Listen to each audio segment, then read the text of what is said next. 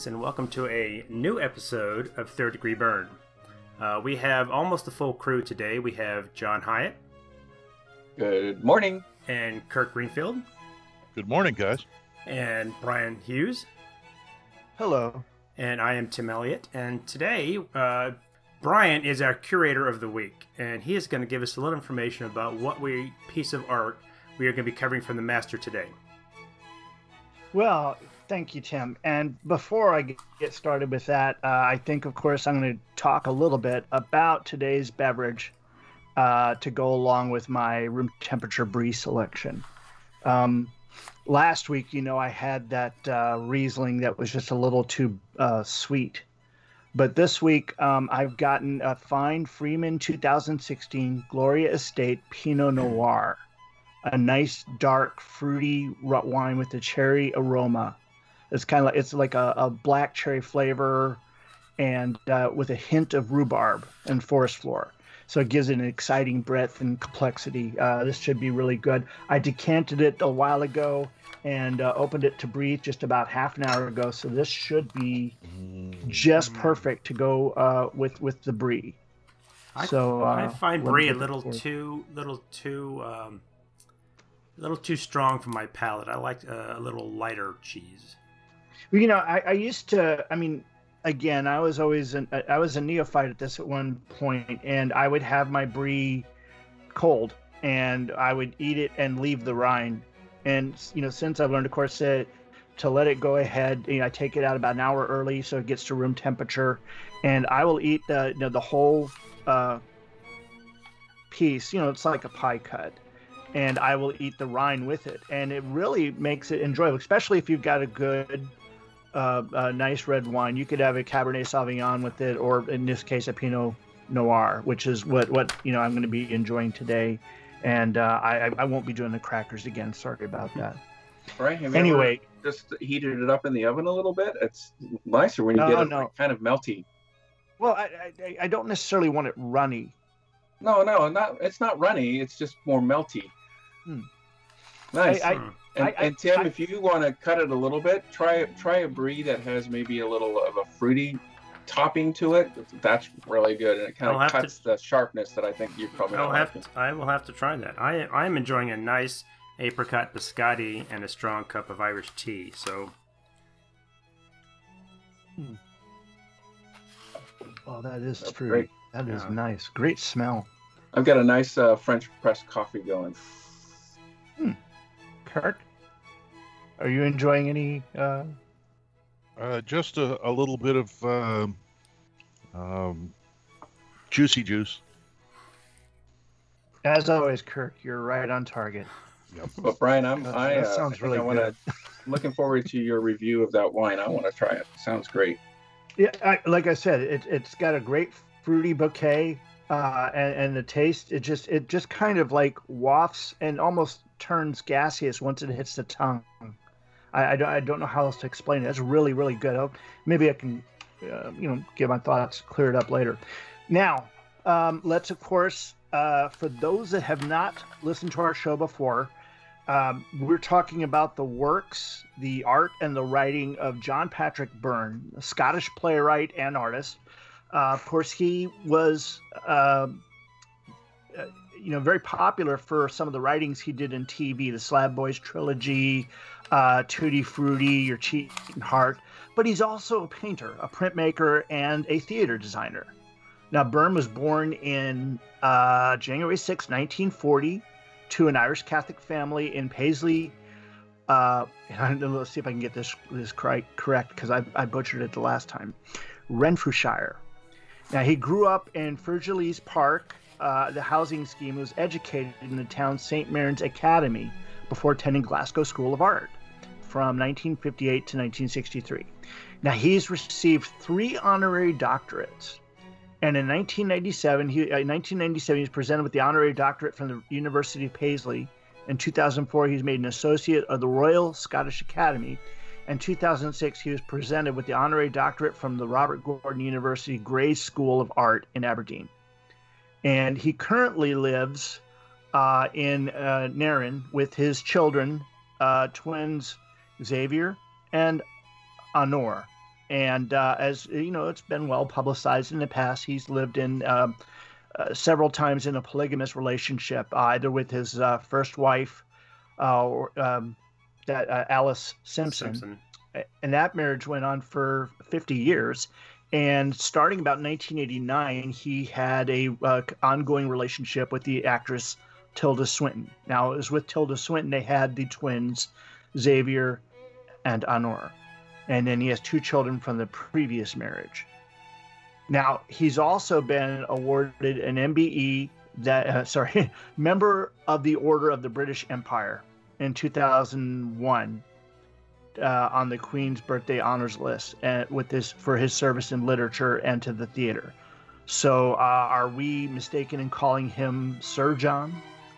I don't know if that's the same thing, is it? Is it being knighted? I don't think so. I don't think it is either. It's not. And he must forgive us. You know, we discovered his work and everything over the past couple of years.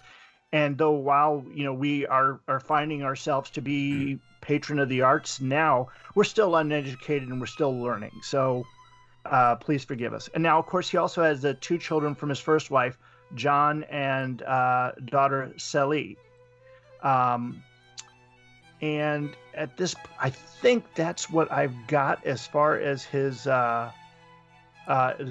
biography. Now, the piece that I want to talk about today is a piece that he did back in 1993 of Sir Raymond Johnstone. Now, Raymond Johnstone was a businessman and public figure, very popular in the early 20s, early and late 20s. The image of him would have been, he was born in, I'm completely screwed up on my notes here, so please accept my apologies. He was born in 1920. Yeah, he was born in 1929, and he was a successful businessman and public figure. The image that we're looking at is one that John had done of him, and I found out some interesting things. Now, this is less impressionistic than his other work. It is very, just a great painting portrait of this man, though it's got a lot of what I would call dressing around it. And that is the birds and the ribbons and the what would you call that? Is that ivy or holly? I'm not sure what that is. The plant dressing around it. It's ivy. And I mean, just the draping of the clothes on him, of course, is shows us to be a very powerful man, a very resolute man, and a familiar figure. As you look at it, he looks familiar to me, though I've really not seen or heard anything about him before. But this is someone that has a commanding presence. It looks like something that was probably commissioned for, like, you know how you see boardrooms and you see those massive paintings hanging on the wall? This looks like it was probably maybe commissioned for something like that. Because, like you said, it's not quite as impressionistic as a lot of his other artwork. Yeah, because if you look at Donovan or any of the Beatle Ballad covers, or the Humble Bums. Yeah, the Humble Bums, or the mural, you're seeing stuff that's very impressionistic and not something that has the greatest amount of realism to it. Whereas this right here, aside from all the dressing around it, which is really interesting, this almost looks like a presidential portrait. Yeah, but it still has, and I mentioned this before when we talked about Byrne's work, that he still puts in a little bit of whimsy. That's what you're calling the dressing. I'm going to call it a little bit of whimsy. Which is the bird and looks like kind of a floating banner, ribbon, and then he's got and if you look at the proportions are off just a little bit, and maybe that is, excuse me, to your point, Brian, to give the sense that this is a powerful, important person. But to me, it throws it off a little bit, and so I've never been as admired of his more surreal takes on. To your point, this is not as bad as some of the other stuff that he's done. Like some of his portraits of Tilda Swinton are really whimsical. Yes. So it's not, it's some of his cover work is not as. I've always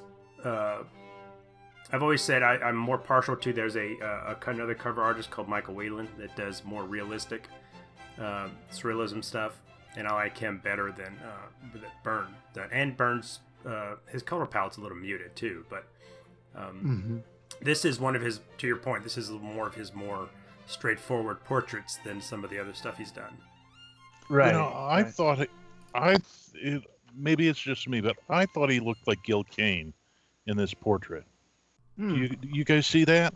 I almost see him looking like the actor, and I'm trying to remember the actor that was in RoboCop, Dick Jones.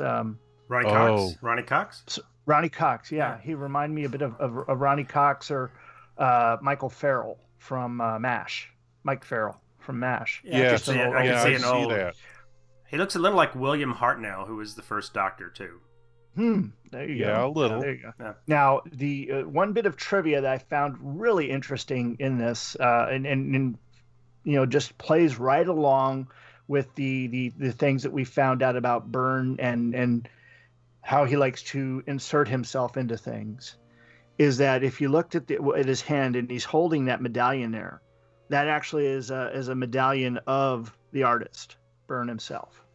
Really? Yeah, so he found a way of inserting himself into the image. Interesting.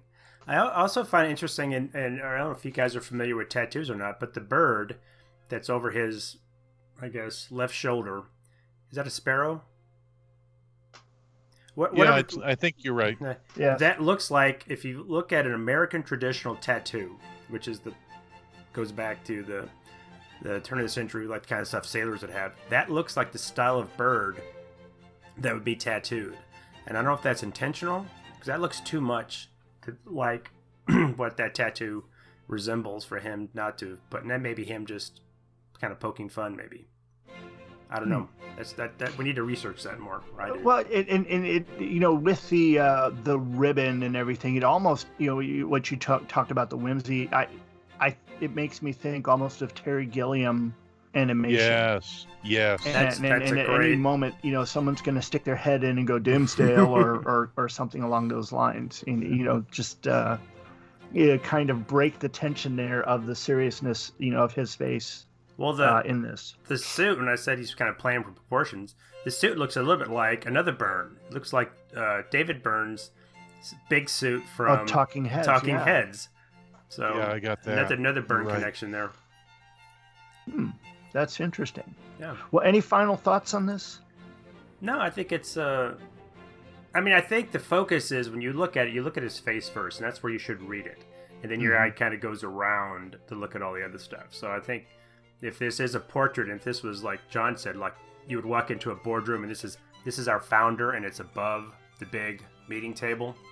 That's the kind of portrait I think you would have. It's 4 feet by 3 feet, and it kind of dominates the room. So if in that case, I think it's successful.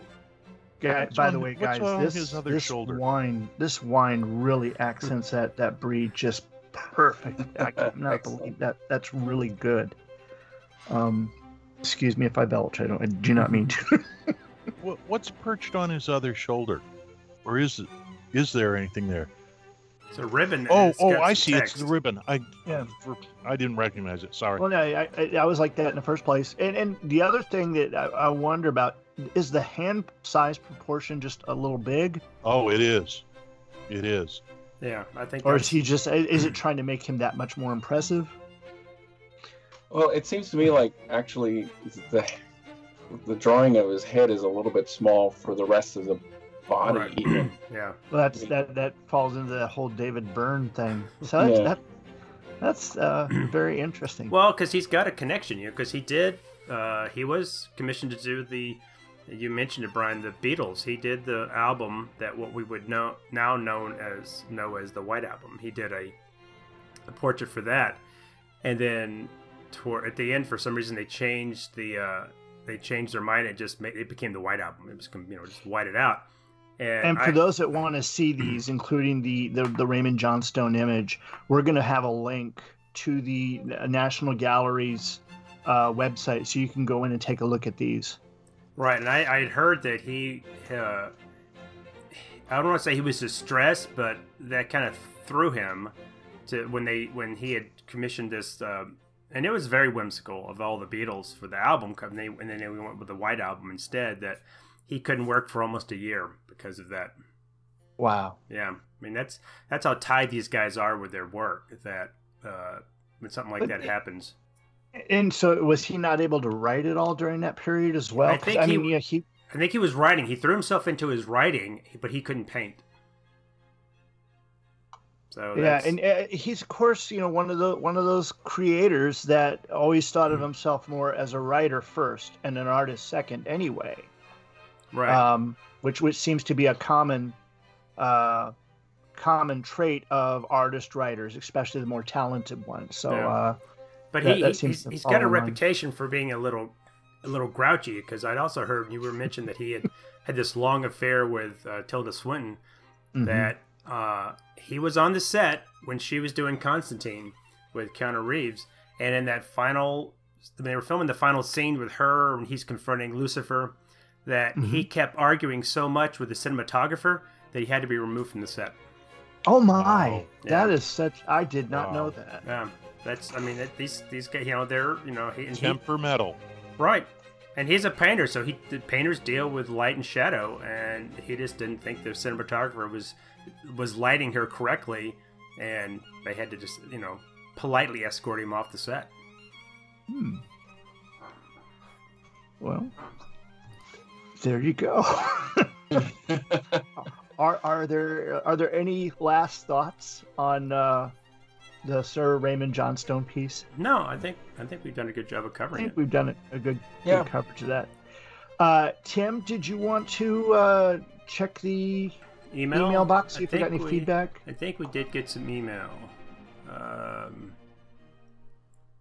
Yes, we have one when we covered the mural. Remember that show? We did get some feedback for that.